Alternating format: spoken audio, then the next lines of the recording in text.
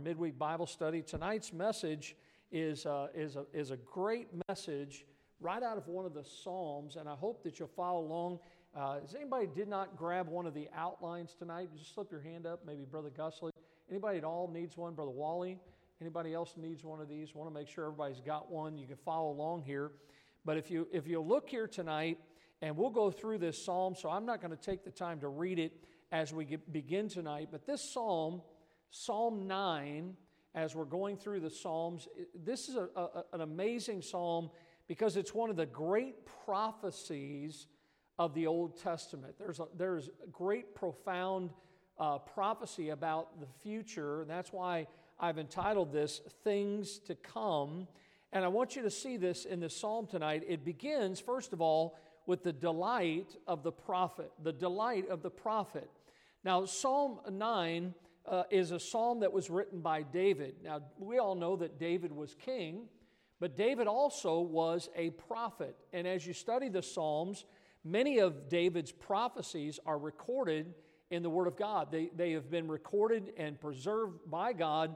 And as you read through those, and you'll see it tonight if you're paying attention, that there is a lot of theology in the Old Testament that's embedded in the Psalms. Now remember what the word psalm means, song. I find as I try to work with folks, and I've seen people use different methods of trying to get people to understand or to memorize certain portions of the Word of God, that there's a mnemonic tool that when you put something to song, it's easier to remember it. And it's interesting that even in the Psalms, the book of Songs, they sang these. We find this tremendous psalm on this matter of Old Testament prophecy, and that is what we see here, that in this psalm, David is looking at the end times. Now, you know, nobody knows. The Bible says no man know the day nor the hour. Nobody can set a date. We just understand that the Lord's return is imminent. It can happen at any moment. We need to live our lives that way, that the Lord could return today. But nonetheless, until the Lord comes back, I think that we ought to understand how God has given us His Word and how it's structured together. And so when we talk about this, if we were going to call it a doctrine, it would be known as eschatology, which is the doctrine of last things, or it deals with the end times. Now, a lot of people are enamored with Old and New Testament prophecy. Some of the prophecies of the Bible have already been fulfilled. Some prophecies are yet to be fulfilled. And so what we're looking at tonight, if it's dealing with the end times, it is things that have not yet happened that are yet to come. When David was on this earth and he was living his life, David encountered a lot of things.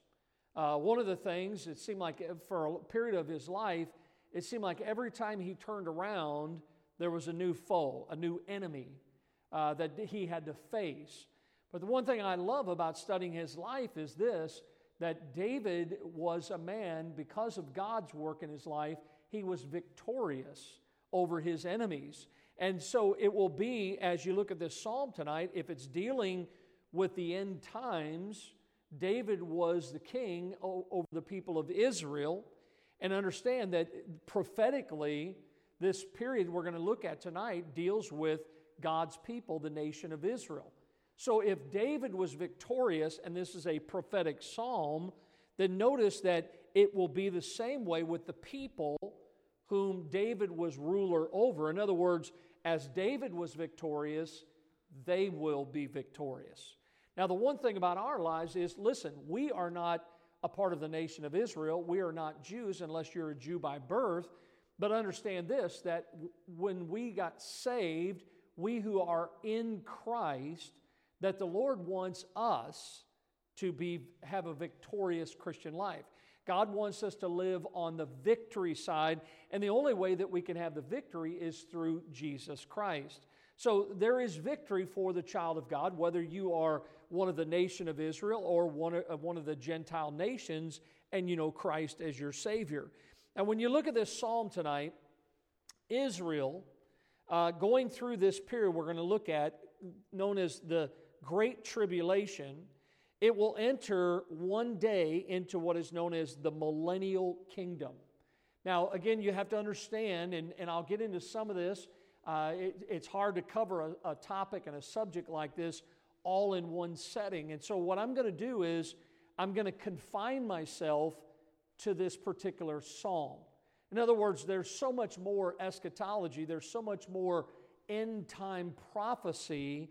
I can't even scratch the hem of the garment with it tonight, but I'm gonna try to do justice to this particular psalm. But the next thing that happens on God's timetable would be known as the rapture. This is all that are saved. The Bible talks about we will be caught up together with Him in the clouds, and so shall we ever be with the Lord. So the rapture, the dead in Christ shall rise first, and then we which are alive and remain shall be caught up together with them in the air. So you have the rapture. Now, when the rapture takes place, all the saved are taken out of this world. So who does that leave? That leaves all the unsaved people. And when the saved are gone, it begins a period known as the time of tribulation. The time of tribulation, according to the Word of God, is a 7-year period. That 7-year period is divided into a 3.5-year, 3.5-year periods, with there being a division right in the middle of that 7-year period. It also is divided this way. It's called the time of tribulation, but the second half of that, which is the second 3.5 years, is known as the Great Tribulation. The Bible speaks specifically about things that are going to happen in that second 3.5 years. And it's important for us to understand all this because you have the rapture, the saved will go out of this world. Then you have the tribulation period, which takes place on this earth for 7 years.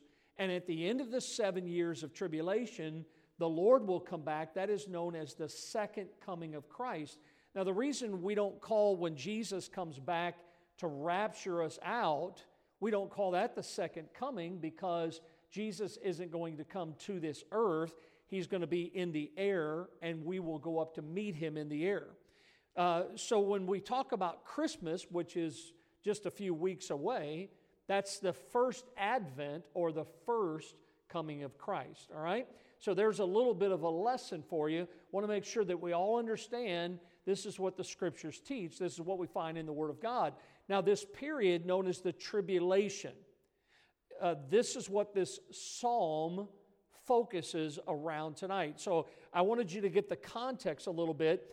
And when I read this and studied this, it almost seems like when you read this psalm, that even as in David's day when he wrote it, you can almost sense that it wasn't necessarily David writing, and we understand because it's prophetic to us still, it wasn't like David was writing in present tense.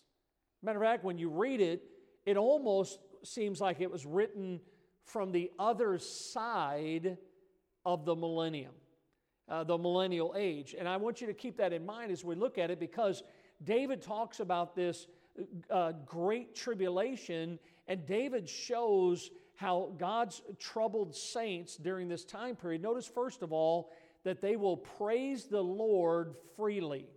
Now look what it says in verse number 1 of Psalm 9. Look at these words.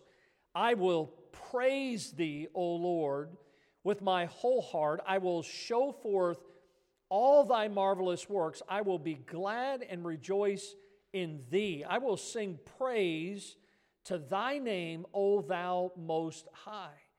This kind of victory where he says, I will praise Thee, it's that kind of victory that actually makes the host of hell very upset and very angry and infuriated because Jesus, listen, the devil thought that he had the victory when Jesus was crucified, but we all know that Jesus turned the crucifixion into a coronation, that it wasn't the end. I mean, they thought that they had won, but yet we know that the Scriptures teach otherwise.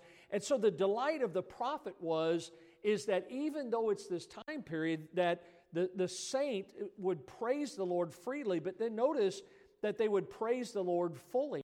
Now look back again in verse number 1. He says this, I will praise Thee, O Lord, with my whole heart. Notice it wasn't a half-heartedness. Even during this difficult time where there is trouble during this time of tribulation on the earth, that we should praise the Lord fully.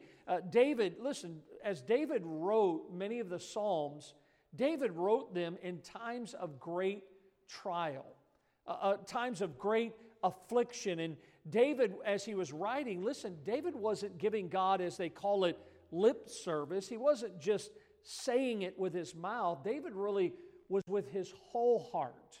He was loving the Lord. He was fully loving the Lord. And I think the lesson for us, especially going through the time of Christmas, that God doesn't want us to be half-hearted in our serving Him. God wants us to have a wholehearted attitude of gratitude and praise in our lives. He wants us to praise Him not only freely, but God wants us to praise Him fully, with my whole heart. And so I love how this psalm starts in verses 1 and 2. It's the delight of the prophet that even though this is going on, he says, listen, I can still praise the Lord. I love it tonight. And listen, I always want to hear prayer requests.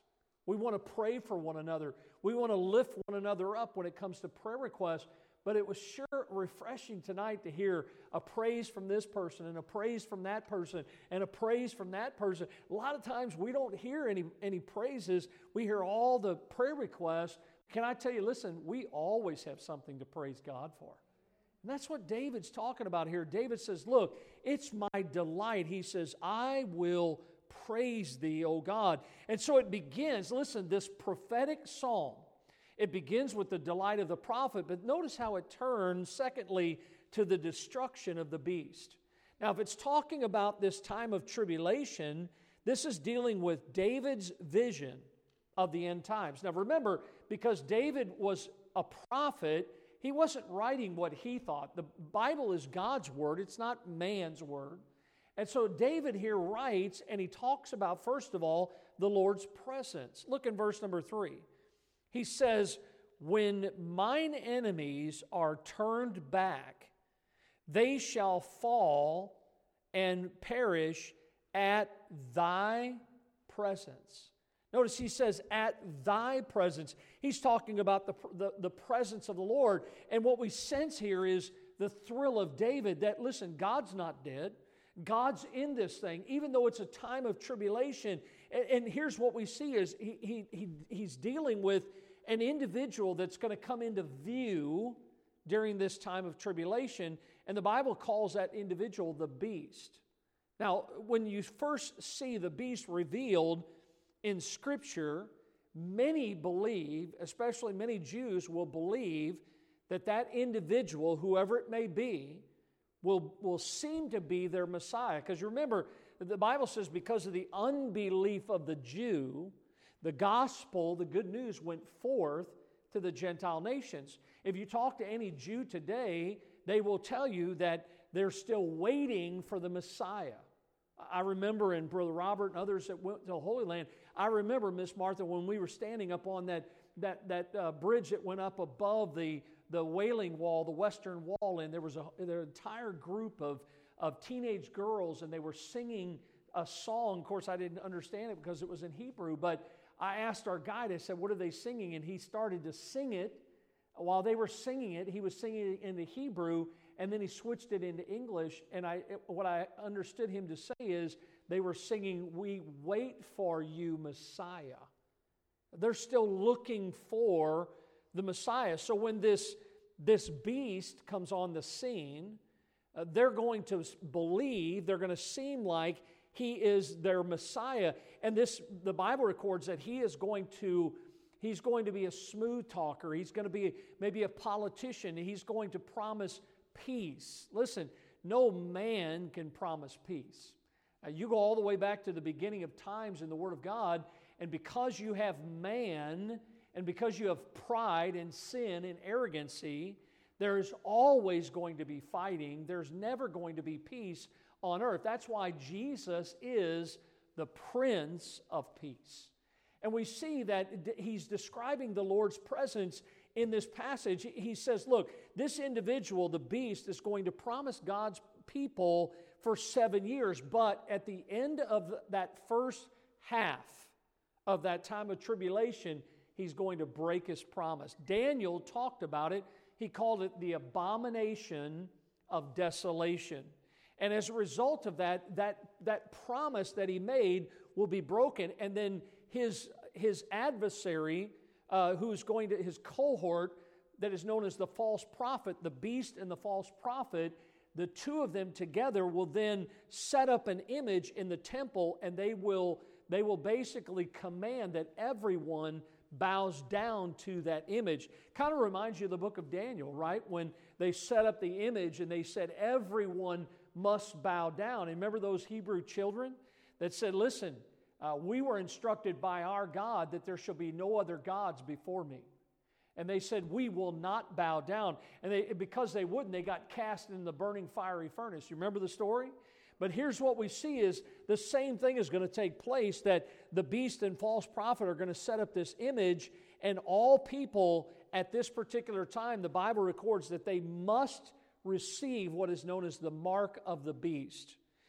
See, this is going to be a time where, just like now, where we have money, currency, we've got credit cards, we're able to buy things and sell things.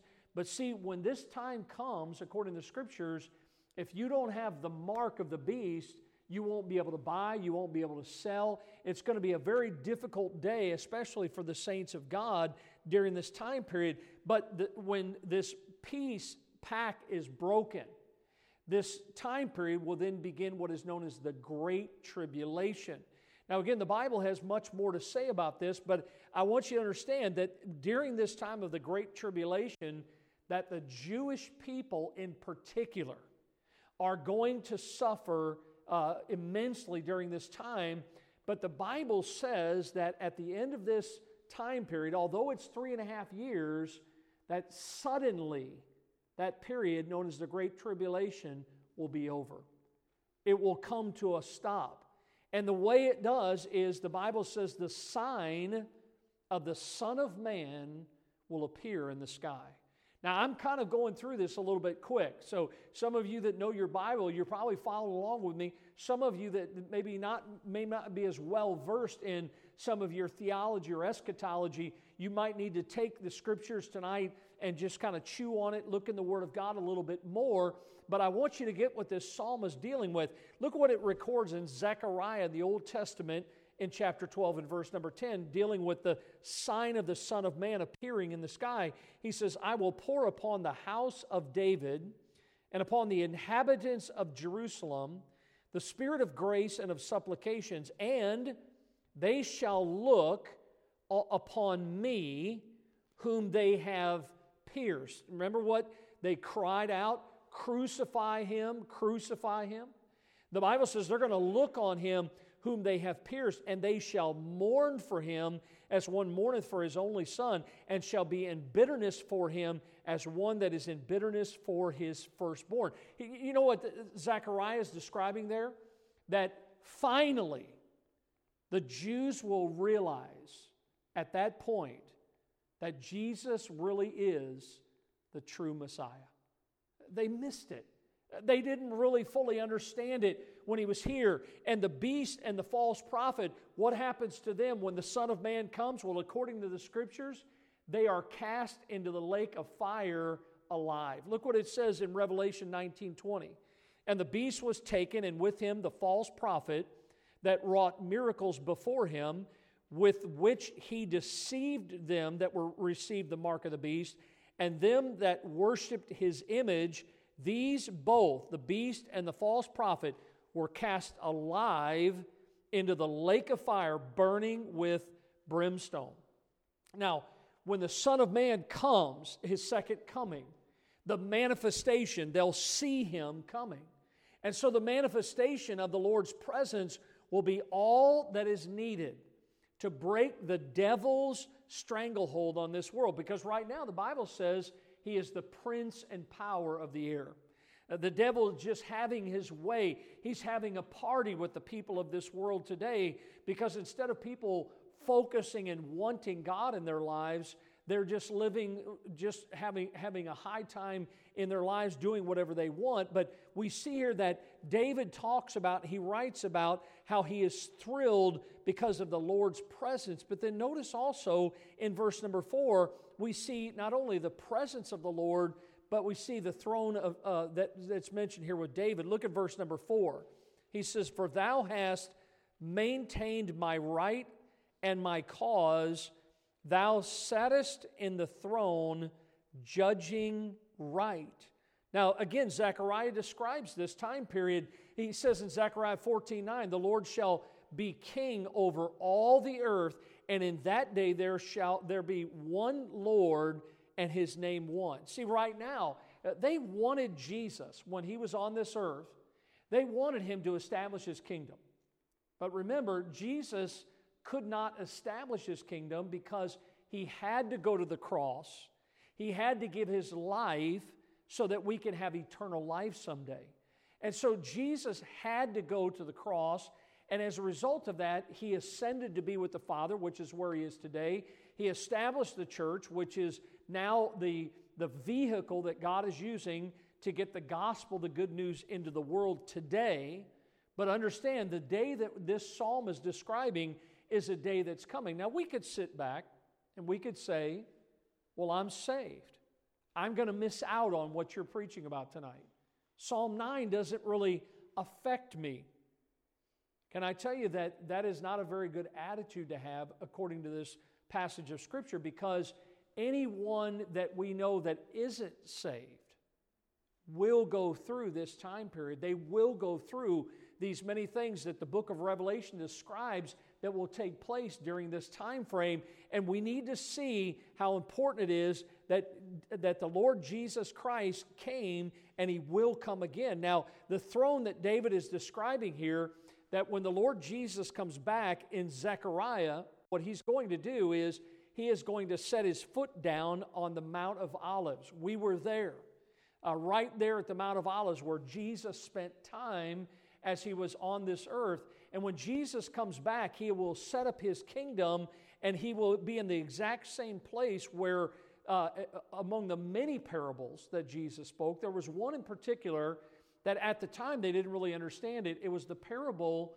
of the sheep and goats. Now again, the Bible likens the children of God to sheep. Jesus said, "My sheep hear my voice, and they follow me." See, people who are saved are referred to as sheep, but people who do not know Christ as their Savior are referred to as goats. And Jesus uttered this parable when he was on the Mount of Olives. When he comes back, the nations are going to be assembled before him, and the Lord's, here's what's going to happen is, he will select, and by the way, he knows which sheep are his.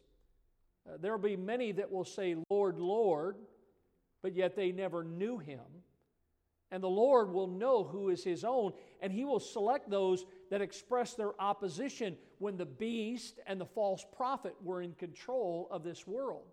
And he will select those that express their belief in God. They were against the beast and the false prophet, but they believed in God. And it's important that we understand that, because those that have believed on the Lord during this time of tribulation, when the Lord comes back, the saved will stand on his right hand over against Jerusalem. Look at Matthew 25:33. He shall set the sheep on his right hand, but the goats on his left. Now here's the amazing thing is, I was thinking about this while I was studying this psalm. David is writing this, and it's evident that David, although he knew some of the history, remember, this is still prophecy to us today in 2018. So David really could not see all of this in sharp focus. I imagine David probably thought to himself, "Now, Lord, what is this really all about?" You know? If you're like me, a lot of times, I don't know how many times I've read the book of Revelation, and I still say to myself, what is this all about? I've never known somebody that knows everything about the book of Revelation, or parts of the book of Ezekiel, or parts of the book of Daniel. but understand that God wants us to see that, yes, David says, I'm delighted in the Lord, but he says that when I think about it, there's going to be the destruction of the beast. Now notice that David talked about the Lord's presence, but then he also shares about the Lord's power, because yes, the Lord will be there, but we need to remember that our God is an almighty God. He is a powerful God. And look at verse number 5. In the first part of that verse, he says, Thou hast rebuked the heathen. Thou hast destroyed the wicked. Thou hast put out their name forever and ever. The Lord's destruction of the beast, according to the Scriptures, it's going to be personal. Notice, thou hast. The Lord is the one. Look, we are no match for the devil. We wrestle not against flesh and blood. And so the destruction of the beast by the Lord, it will be personal, but it will also be permanent, because again, verse number 5 says, Thou hast put out their name forever and ever. So God will eradicate the name of the beast.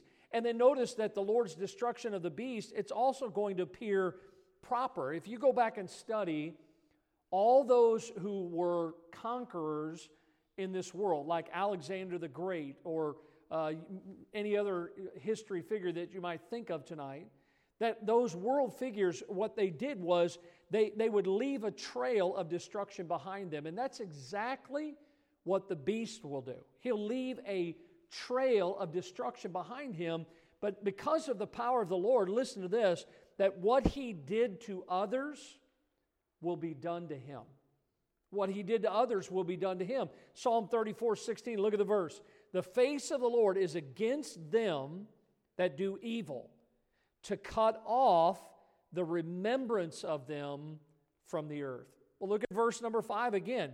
The Bible says in the end of that, Thou, God, hast put out their name forever and ever. And so we see here the power of God, that he is able to destroy the beast. And when the beast is destroyed, notice thirdly, David writes about the dawn of the millennium. Because when this time of tribulation ends, the destruction of the beast, the banishment of the lost from the earth will lead directly to this reign of Christ. It's the millennial reign, the 1,000-year reign of Christ. It's clear in the Word of God. And David talks about this millennial, the dawn of the millennium, and he gives two features that make this time period, this 1,000-year reign, a time that I would call like a golden age. Notice, first of all, he says the Lord is invincible majesty during this time. Look at verse number 7. The Lord shall endure forever. He hath prepared his throne for judgment. See, unlike his enemies, God will be here forever. You think about this. How many people in history have tried to do away with any semblance of God? Remember Hitler tried to destroy all the Bibles? Remember how people have just been trying to do away with God? How about America, where they took prayer and the Bible out of the schools and the commandments away from our courthouses? They've been trying everything they could to get rid of God, but yet the Bible says that the Lord will be there forever. In other words, he's talking about the majesty of the Lord, this millennial reign. He's talking about the throne of God, the empire of God. What a king he's describing here, the King of kings and Lord of lords. And look what the Psalm said, Psalm 102:12. But thou, O Lord, shalt endure forever, and thy remembrance unto all generations. Hey, remember what happened to the beast? God will eradicate his name. Nobody will ever remember him. He's gone forever. But yet the Bible says that the Lord shall endure forever. See, the Lord's invincible majesty, David writes about, but then notice the Lord's impartial ministry in verse number 8. And he shall judge the world in righteousness. He shall minister judgment to the people in uprightness. Anybody else like me growing kind of weary of all the injustice in the world today? I mean, you think to yourself, how in the world did we get in this mess that we're in? I had a man stop by my office today, and we had a long talk, and he was telling me about really some wicked things that his employer is doing to him at his work, and how they're basically accusing him of things that are not true, and they're trying to force him out of his job. And he's like, I've talked to a lawyer. He was just very despondent about it. But listen, this psalm, you know what it's describing is that one day there will be no more injustice, there will be no more corruptness, there will be no more unfairness. You know why? Because the Lord will rule and reign. The Lord will be sitting on His throne. No longer will wrong be on the throne. It's like what Jesus described in Matthew 19:28. He said unto them, Verily I say unto you. Now remember, this is when He was on this earth. Here's what He said to them. That ye which have followed me in the regeneration, when the Son of Man shall sit on the throne of His glory, ye also shall sit upon 12 thrones, judging the 12 tribes of Israel. In other words, He's describing to those that were His disciples, His apostles, He's describing to them that His justice, the King's justice, will be one that will be an impartial righteousness, that no longer would there be injustice in this world. And so talking about the destruction of the beast, when the beast and the false prophet are gone, then we find this dawning of the millennium. Now, notice number 4, what does he move to next in the psalm? Well, he talks about the duration of the terror. The duration of the terror, because David, again, through God allowing him to write these words, David is describing and he's seeing these dark scenes of what is known as the Great Tribulation, that second half of the time of tribulation. Now, Daniel in the Old Testament wrote about it too. Look what Daniel said in Daniel 9:27.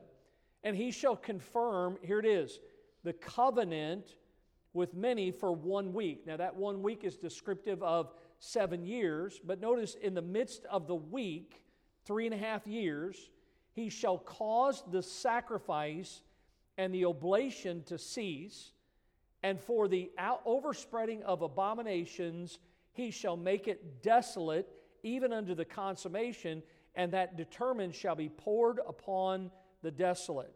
So this duration, this time of terror that they're going to go through, for those that would go through this time period that know the Lord, David gives us some things to help us during this duration. Notice, first of all, he describes it as a place of refuge. Look what verse number 9 is. We're just going verse by verse in Psalm 9.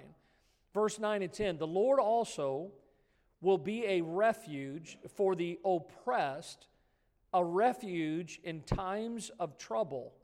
And they that know thy name will put their trust in thee. For thou, Lord, hast not forsaken them that seek thee. Notice again, the Lord also will be a what? A refuge. Now the word refuge there, sometimes in the scriptures, like right here, here's what it's referring to. It's actually making reference to a high tower, is what it's making reference to. So David, understanding his life, we talked a little bit about this in Psalm 1 and 2. David was no stranger to people coming after him, trying to take his life. Remember how David ran from Saul many times. David ran from Absalom and those that were with Absalom, and David hid from them. And David, in his life, just like us, when we're having difficult times in our lives and we feel like we're being attacked, like I told that man today, that all that will live godly in Christ Jesus shall suffer persecution. Well, you know what we need when we're going through times like that? We need a high tower. We need a place of safety, a place of security, some place that we can go to. Well, listen, can I tell you, we're not talking about something that man built that you can climb up into just to get away. The Bible says the Lord is our refuge. David knew, when I'm going through this, that if there's one place that I can go where I can feel safe, I can run to the Lord. He found refuge in the Lord. Psalm 32:7, Thou art my hiding place. Thou shalt preserve me from trouble. Thou shalt compass me about with songs of deliverance, Selah. Folks, listen, during this time of tribulation, the saints of God that are being persecuted, they will find, even during that time, they're going to find a high tower, which is the Lord. And so David describes the place of refuge, but notice he describes, secondly, it as the period of rejoicing. Now you say, period of rejoicing during the time of tribulation when they're being persecuted and they're suffering? Yeah, listen, the Scriptures tell us, look at verse number 11, sing praises to the Lord, which dwelleth in Zion, declare among the people His doings. When's the last time, I said that to the guy today, I said, listen, your boss that is being that way towards you, I said, maybe what God wants you to do is, maybe God wants you to be a witness to him. Maybe God, I said, I can already tell you by what you've told me, because you haven't lashed back at him, because you haven't cursed back at him the way he has at you, because you haven't accused him the way he's accused you. I said, I guarantee you, he already knows there's something different about you. Because even by your silence sometimes, you are declaring God's doing in your life, what God has done for you. And so he's describing this tribulation time as a period of rejoicing. Now listen, it's going to be a period that, yes, when you study the Scriptures in more detail, it's a period that's very sharp, the things that are going to happen. But even though it's sharp, it's going to be a short period. I mean, the time will be short. Once it's over, then according to the Scriptures, the world will resound with songs. You say, do you believe that? Well, listen, do you remember what happened on 9/11 in America? And it seems like we've forgotten about it. It seems like America's got a song again. And it's easy sometimes when you get past it that the rejoicing will come back. And David described it as the period of rejoicing. But notice, thirdly, he described it as the process of retribution. The process of retribution. Look at verse 12 of our psalm. When he maketh inquisition for blood, he remembereth them. He forgetteth not the cry of the humble. Have mercy upon me, O Lord. Consider my trouble when I suffer of them that hate me, thou that liftest me up from the gates of death, that I may show forth all thy praise in the gates of the daughter of Zion. I will rejoice in thy salvation. Now, the Bible tells us in the Old Testament that they had these cities of refuge, and they had, when someone shed blood, in other words, somebody took someone's life, the Bible described that there was one known as the avenger of blood. By man's blood was shed, then again, we find that this was what God gave in the Old Testament. What's awesome is when you study the Scriptures, especially when you get to this time period, let me tell you who the avenger of mankind becomes: Jesus. He is the one that becomes the avenger of blood. And notice what the Bible says in our New Testament in 2 Thessalonians chapter number 2. The Bible says, and now ye know what withholdeth that he might be revealed in his time. It's talking about where we are tonight in Psalm 9. By the mystery of iniquity for the mystery of iniquity doth all work. Only he who now letteth will let until he be taken out of the way. Now that's making a description of the Holy Spirit of God, because the Holy Spirit is here. He's dwelling in us.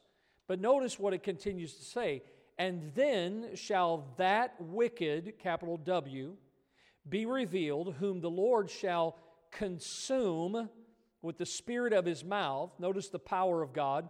Shall destroy with the brightness of his coming, even him whose coming is after the working of Satan, with all power and signs and lying wonders, and with all deceivableness of unrighteousness in them that perish, because they receive not the love of the truth, that they might be saved. So he's talking here about this process of retribution. Remember what the Bible says? Vengeance is mine, saith the Lord. The Lord will get retribution when he returns. That the Lord Jesus will consume with the spirit of his mouth. He will destroy with the brightness of his coming. And so he describes here this whole matter of the terror and the duration of the terror. He also mentions, fifthly, in this psalm, the day of the Lord. Because when you find the Scriptures, it talks about this period known as the day of the Lord. It's when the tribulation is over and it is finished, notice first of all, something is needed to be perceived. Something is needed to be perceived. In other words, we just mentioned, and I asked you, and I think almost all of you agreed, that we're as human beings, we're tired of the injustice in this world. But God's poetic justice, you even find it in the Old Testament and New Testament of our Bibles. How about this one? This is the one that always gets me. Remember Haman? Remember what he prepared? Gallows. And remember where Haman spent the last breath of his life? Hanging from those gallows. That's God's poetic justice. In other words, a lot of times we get all anxious, we get all excited about what's going to happen, how is it all going to play out. Can I tell you that God is in control? And the Bible says, be not deceived, God is not mocked. For whatsoever a man soweth, that shall he also reap.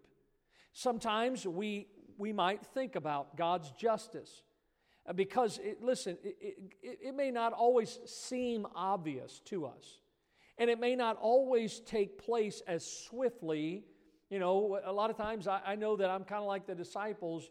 You know, hey, Lord, can we just call down fire on them right now? Can we just, take their ear off? Can we just do something about it? But again, all things are done in God's timing. And we see that something needs to be perceived. And here's what we need to perceive is that God's justice is sure. That's one thing that we know, that God will take care of it. So something needed to be perceived here. But then notice I also see that something needed to be proclaimed. Because as we think about this, look at verse number 17. Actually, let's back up to verse 16. The Lord is known by the judgment which he executeth. The wicked is snared in the work of his own hands. Higgaion, Selah. The wicked shall be turned into hell, and all nations that forget God. Now, listen, one thing that I've learned over the years, and I wasn't very good about this early on in my Christian life, but I'm glad people were patient with me. I think we ought to be like Jesus. Jesus spoke the truth in love, right? And if you notice there, the Bible says, not we should say, the Bible says that the wicked shall be turned into hell. And sometimes I used to go out door knocking with a guy in St. Louis area, and when he'd knock on a door when it was his turn to talk, and they'd answer the door, and there was no rapport. He didn't say, hi, my name is so-and-so, I'm from such and such church, and just kind of talk to them for a little while. As soon as they'd open the door, he'd say, listen, do you know for sure you're going to heaven or are you going to hell?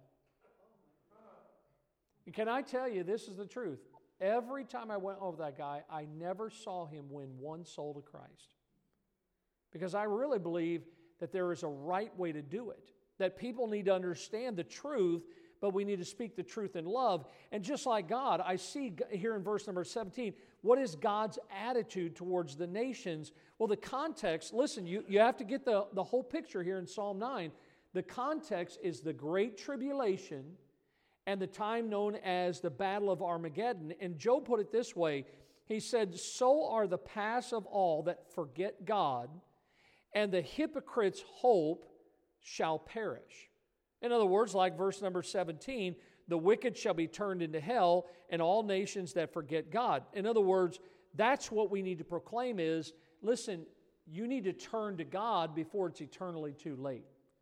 Because if you don't turn to God, then you will. Remember, listen, there's only two choices, right? There's no more purgatory, even according to the Catholic Church.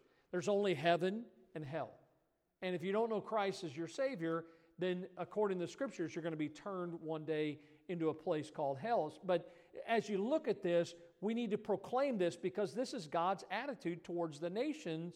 But notice also God gives His attitude towards the needy. Look at verse 18. For the needy shall not always be forgotten. The expectation of the poor shall not perish forever. Now, when you see even Jesus in His ministry on this earth, Jesus talked a lot about the poor, and He said in Matthew 26:11, for ye have the poor always with you, but me ye have not always. He's talking here about the poor, the presence of the poor. Listen, here's what happens is, because of the presence of poor in this world, you know what it does? It gives God's people, Christians, an opportunity to display the love of God. Because God has been so good to us that we should reach out to those that are needy. Boy, this Christmas season, instead of focusing on what can I get, let's focus on what can I give. Who can I give something to? People that are less fortunate than we are, and that's what he's focusing on. But the presence of the poor he's talking about. Look at Proverbs 19. He that hath pity upon the poor lendeth unto the Lord, and that which he hath given will he pay him again. Isn't it interesting that God will take care of you, that in the coming days, look, even when you study the Scriptures, here's what you find is, yes, there are poor in this world today, but one day Jesus, just like the name of the beast, he'll eradicate it. That one day the poor will be abolished. Look what Micah 4:4 says.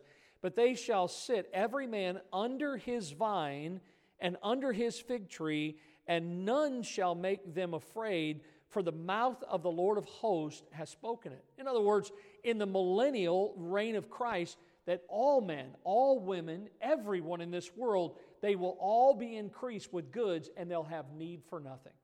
Now, isn't that interesting? Because that is completely opposite of what's going to take place during the tribulation. Because if they don't buy into what the beast is saying, then they can't buy, they can't sell, they will not be increased with goods. Matter of fact, they'll starve many of them to death for their faith in Christ. So we see here that he's talking about this matter of the day of the Lord, and then notice how this psalm ends. And I love the ending of the psalm. He talks about the doctrine of the song. Now, when we talk about doctrine, what are we talking about? The glue that holds us together. And so when we look at this psalm, listen, we've covered a lot of things. We've gone through a lot here in this psalm tonight, but I want you to see the last two verses because this is really the heart of Psalm number 9. Look at verse 19.